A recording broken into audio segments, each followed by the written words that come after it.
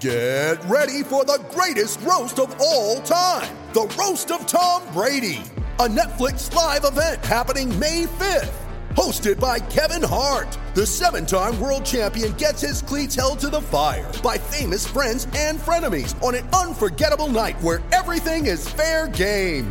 Tune in on May 5th at 5 p.m. Pacific time for the Roast of Tom Brady, live only on Netflix. Hello and welcome to the Giants Splash podcast. I'm your host, Chronicle Giants beat writer Susan Slusser, and today our guest is Giants CEO Larry Baer. This is a good week to welcome Larry onto the podcast because, of course, the home opener is Friday. Larry, welcome. How are things going? How are the preparations coming for getting things opened up finally for fans on Friday?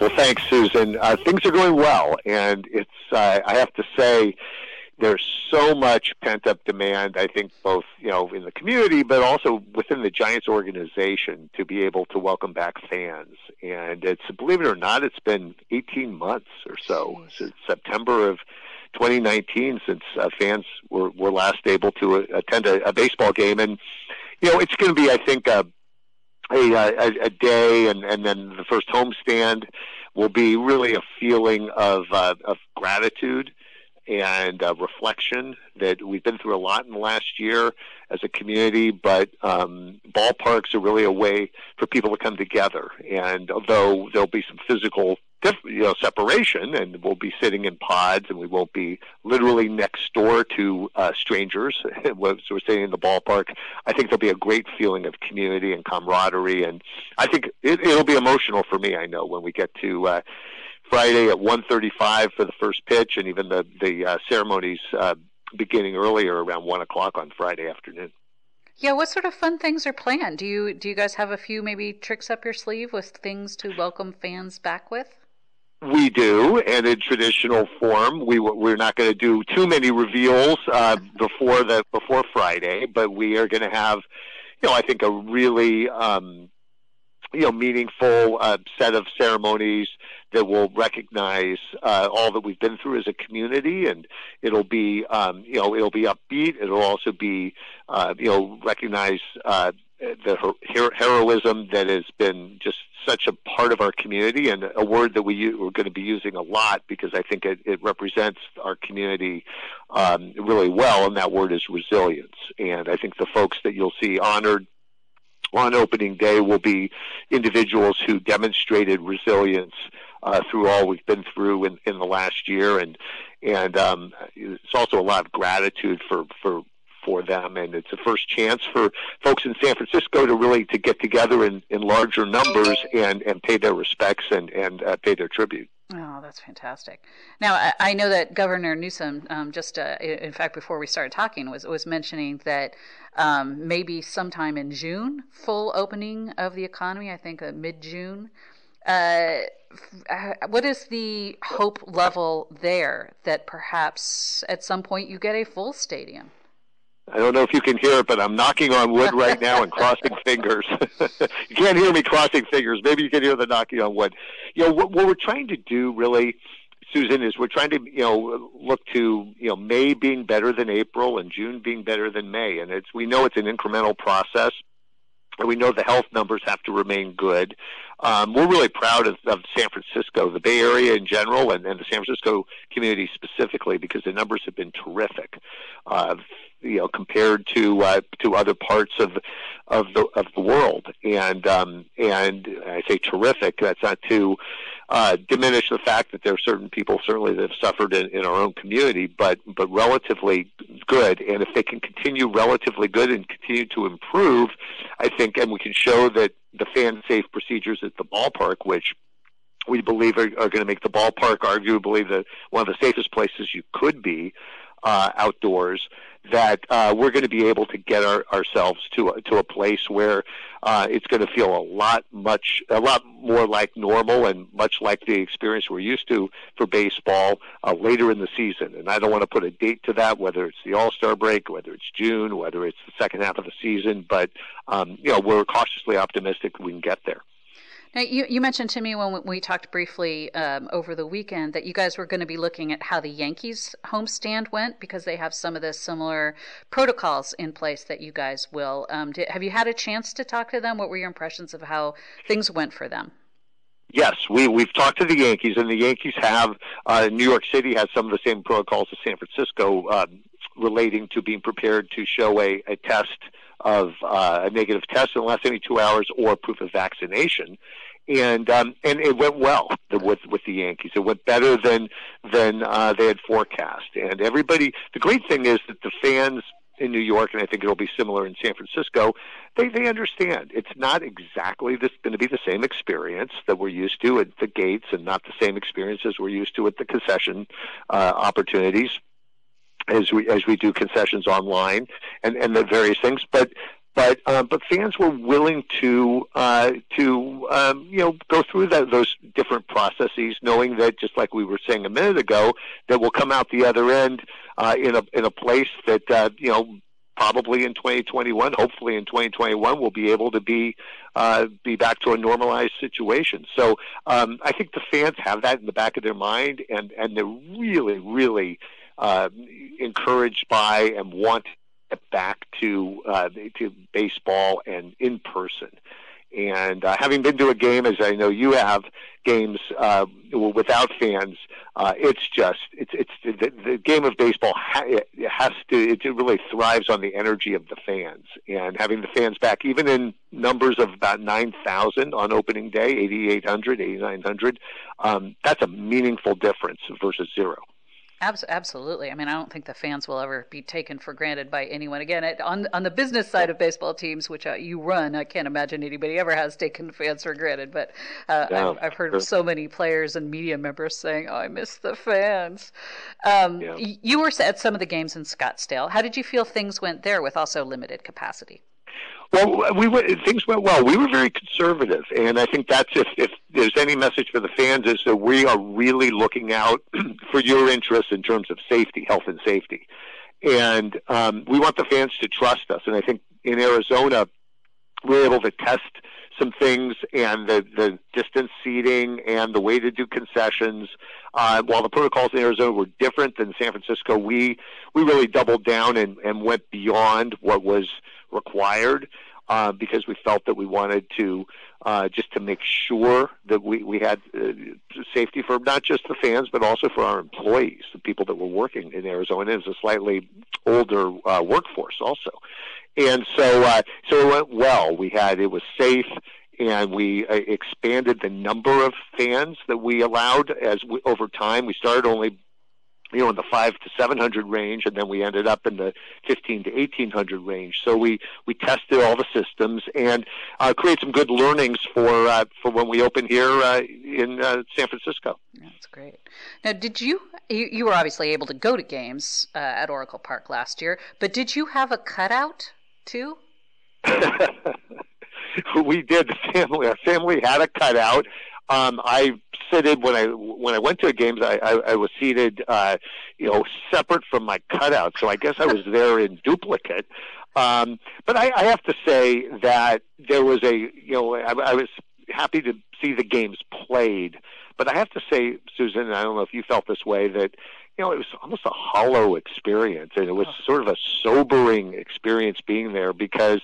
As I said earlier, I mean, the energy of the ballpark and the community feeling, and it's high-fiving the person next to you when something good happens for the Giants, even if you may not even know that person, right? If it's somebody sitting next to you, and the family connections and everything and all that my favorite activity, one of my favorite activities in the ballpark, and I won't be able to do this initially this year, is to walk through the stands and see mothers and sons and fathers and daughters and grandparents and grandchildren and high five them and just see that, soak up the energy of a great community experience. And that was missing last year, and we're getting a little bit of that back as we start this season, and hopefully we'll get it all back soon. And that's that's something that's really, I think, in many ways unique to baseball, and you don't necessarily have that as much in the other sports. Yeah,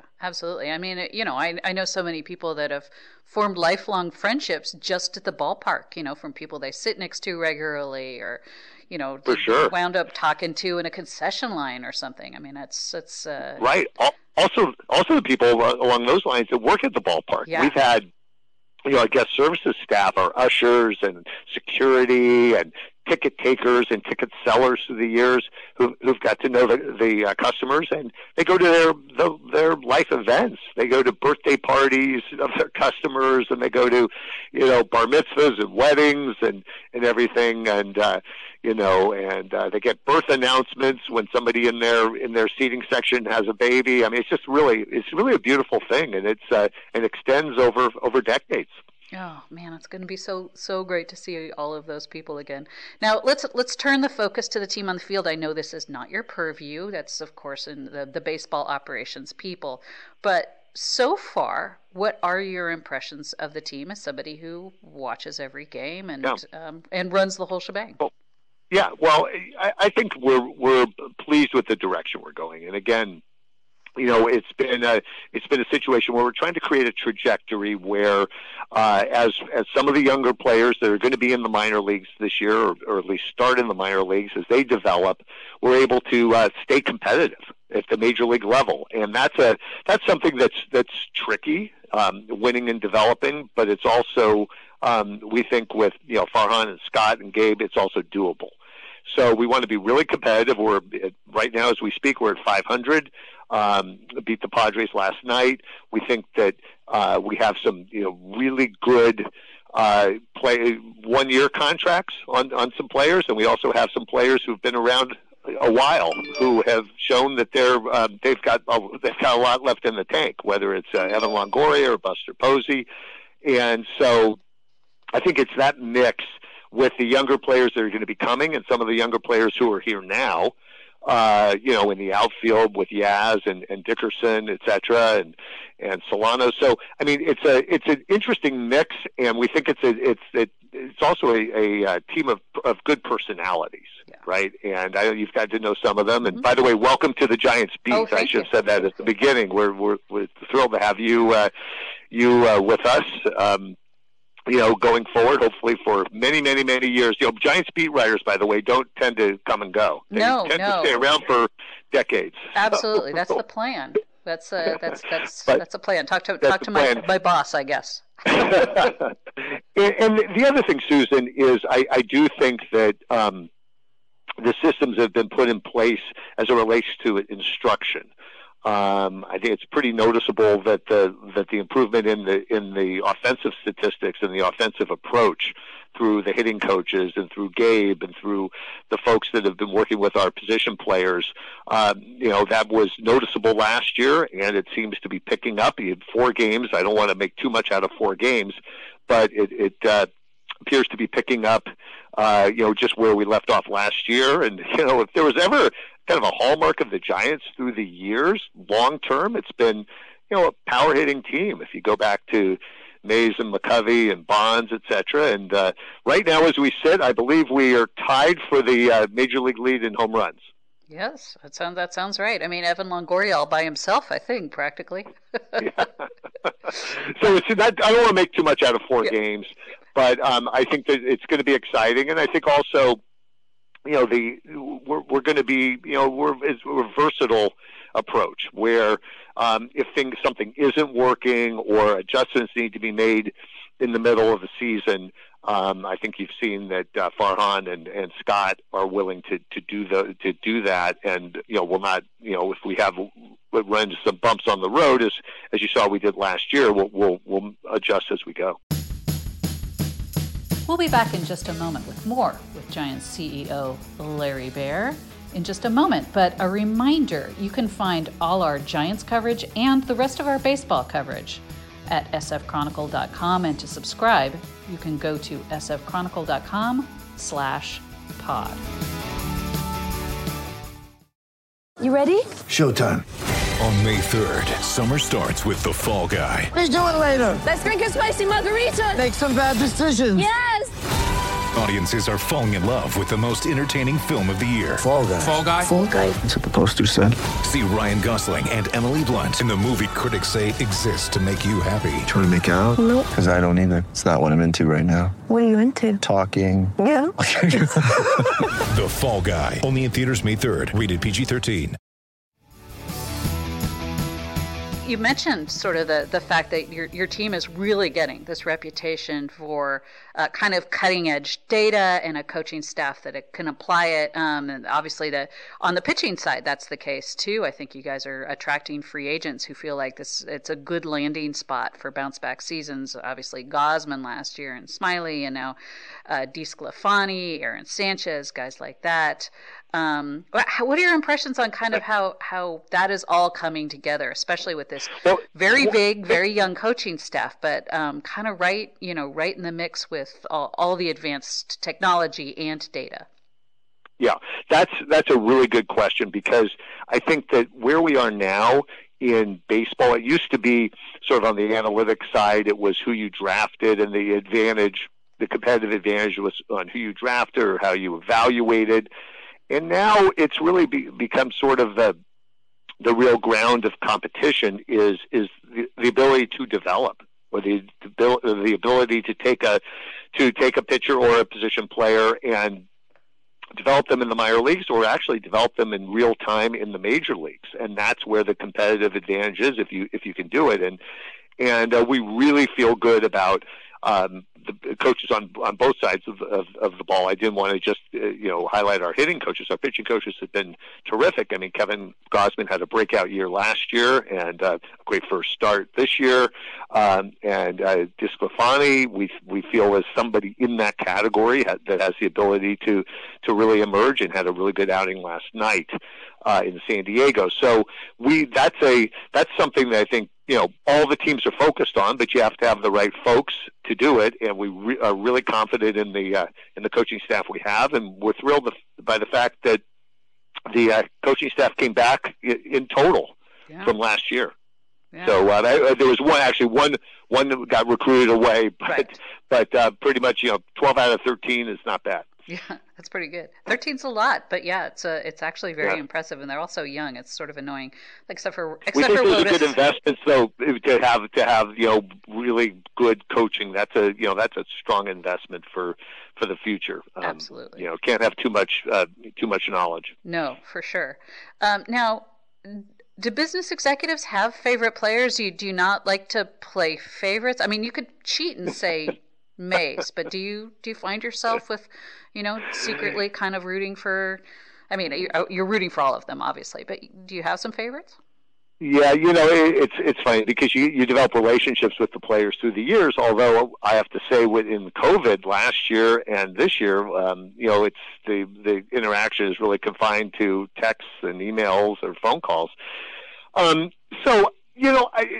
It's interesting. My favorites tend to be not necessarily the superstars, but the guys that go all out and really give everything. So on the field. So it's not at the expense of anybody else, but I would say like somebody that is a favorite, because I did get to spend some time with him before spring training was curtailed last year, and actually when he came over to the Giants the year before in a trade, is Dubon. Yeah. Or Dubon. He's just I just love his story. From Honduras, which is a first. Very, very few players, if any, have ever come from Honduras. Goes to Sacramento, reveres Brandon Crawford in growing up in Sacramento because he played his position and saw the Giants win championships with Craw at shortstop, and then and even though Doobie is playing center field now, which is great, and has turned in, we think, to a really good center fielder. His shortstop, second base was his position before, and it's just a great story. It's kind of like almost a turn back the clock story to Brandon Crawford holding up the sign as a 4-year-old with his dad at the games following the Giants and saying, save my Giants back in the 90s when the Giants almost moved. So I love the human interest stories and the way that you can sort of circle back. So those are the stories I like to gravitate to, and the people. But and there's so many other great folks. I mean, Buster and Kristen Posey and what they've done in conjunction with the Giants organization and on their own with their own initiatives around childhood cancer, pediatric cancer. He'll always have a special place in our hearts for the person he is, as well as obviously the Hall of Famer that he is. Yeah, and man, he looks rejuvenated this year. He and Longoria both. That's which is great to see. Yeah, so great to see, because I think when you see teams that do well, they often are a balance. It's not usually an all veteran team, and it's not usually an all young team. It's the teams that kind of get there at the end. It tend to have that mix, and and then you can also add to that mix. I know a lot of times, and we did this when we had fairly young teams fighting for the playoffs. Whether it's adding a Pat Burrell or a Hunter Pence, Marco Scutaro in the middle. So you can, the team, as you know, Susan, the team you start out with in April is very rarely the team that you end up with if you're in a pennant race in September. So you can add to that. Yeah. Now, one thing that is your purview, being on the business side, is things that deal with ownership and players and the union and all of that. One thing that's sort of looming after this season, I think you know where I'm going, and it might be a little bit contentious after there were some contentiousness last year in developing all the protocols, and then again this year with the expanded playoffs and the DH conversations. But the CBA.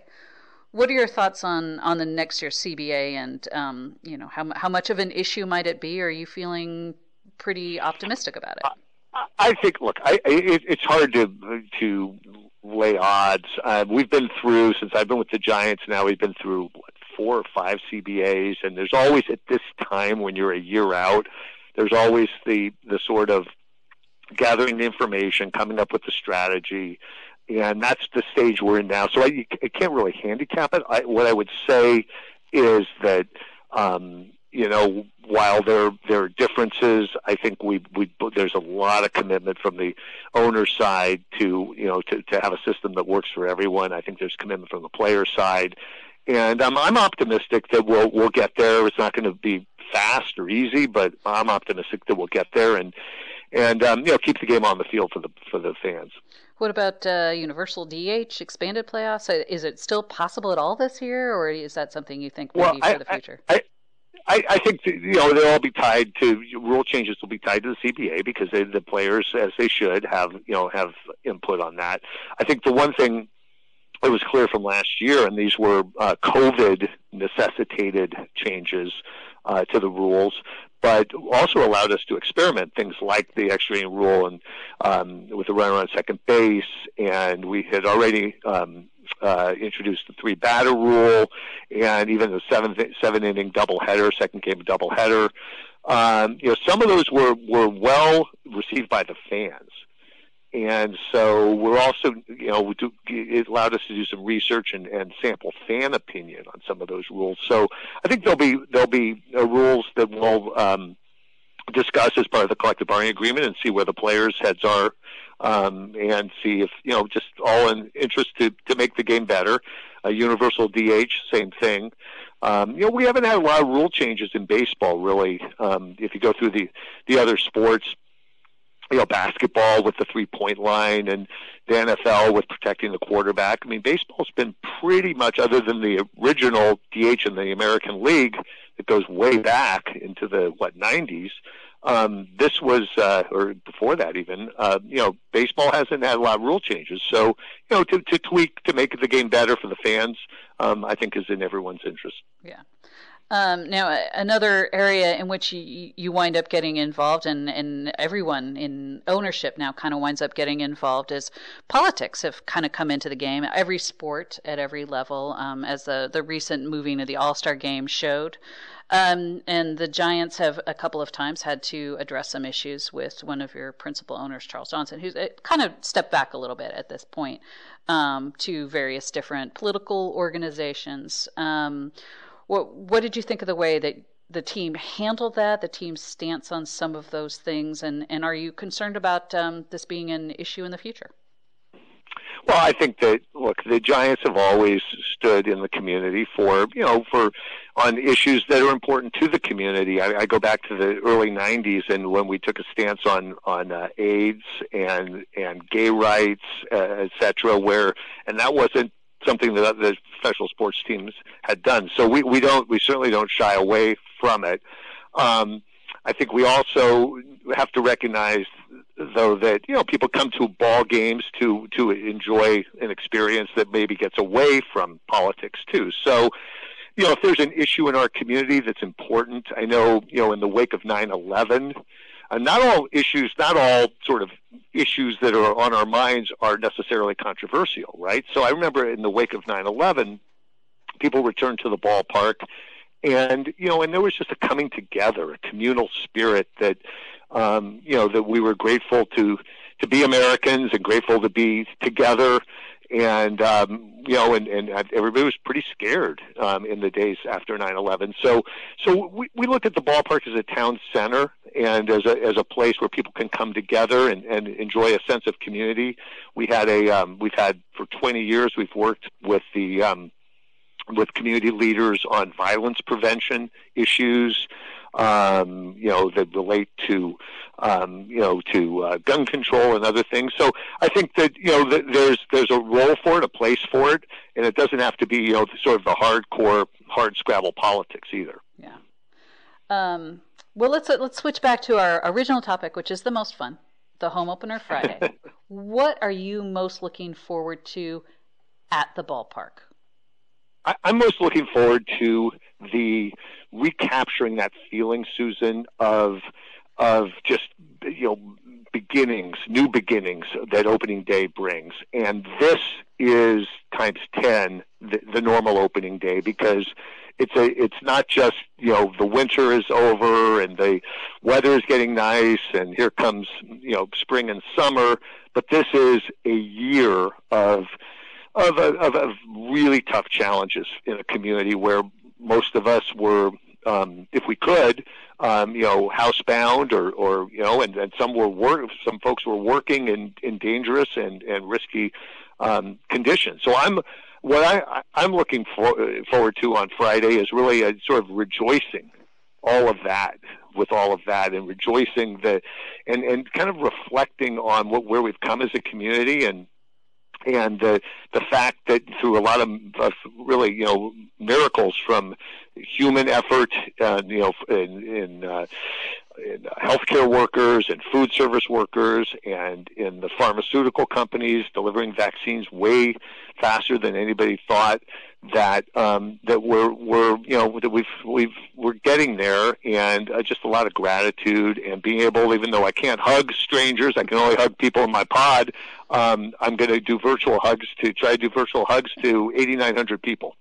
That sounds like a plan. And garlic fries, I think that might be where I head first. I think the garlic fries, and it's what's great is not just eating the garlic fries; it's the smell of the garlic fries. That's become like the baseball smell at least in San Francisco. For sure, yeah, I can't wait. Larry Baer, thanks so much for joining us on the Giant Splash, and looking forward to a very fun first homestand for the Giants. Thanks so much, Susan, and welcome again to the beat. And it's great to have you, and to our fans, it's just wonderful to have you back at the ballpark. Look forward to seeing you, if not Friday, as we go through games here in the beginning of the season. Yeah, should be a blast. Thanks again, Larry. Thanks so much for listening to the Giant Splash podcast. Our producers today were G. Allen Johnson and King Kaufman. We will be back again next week with more Giant Splash.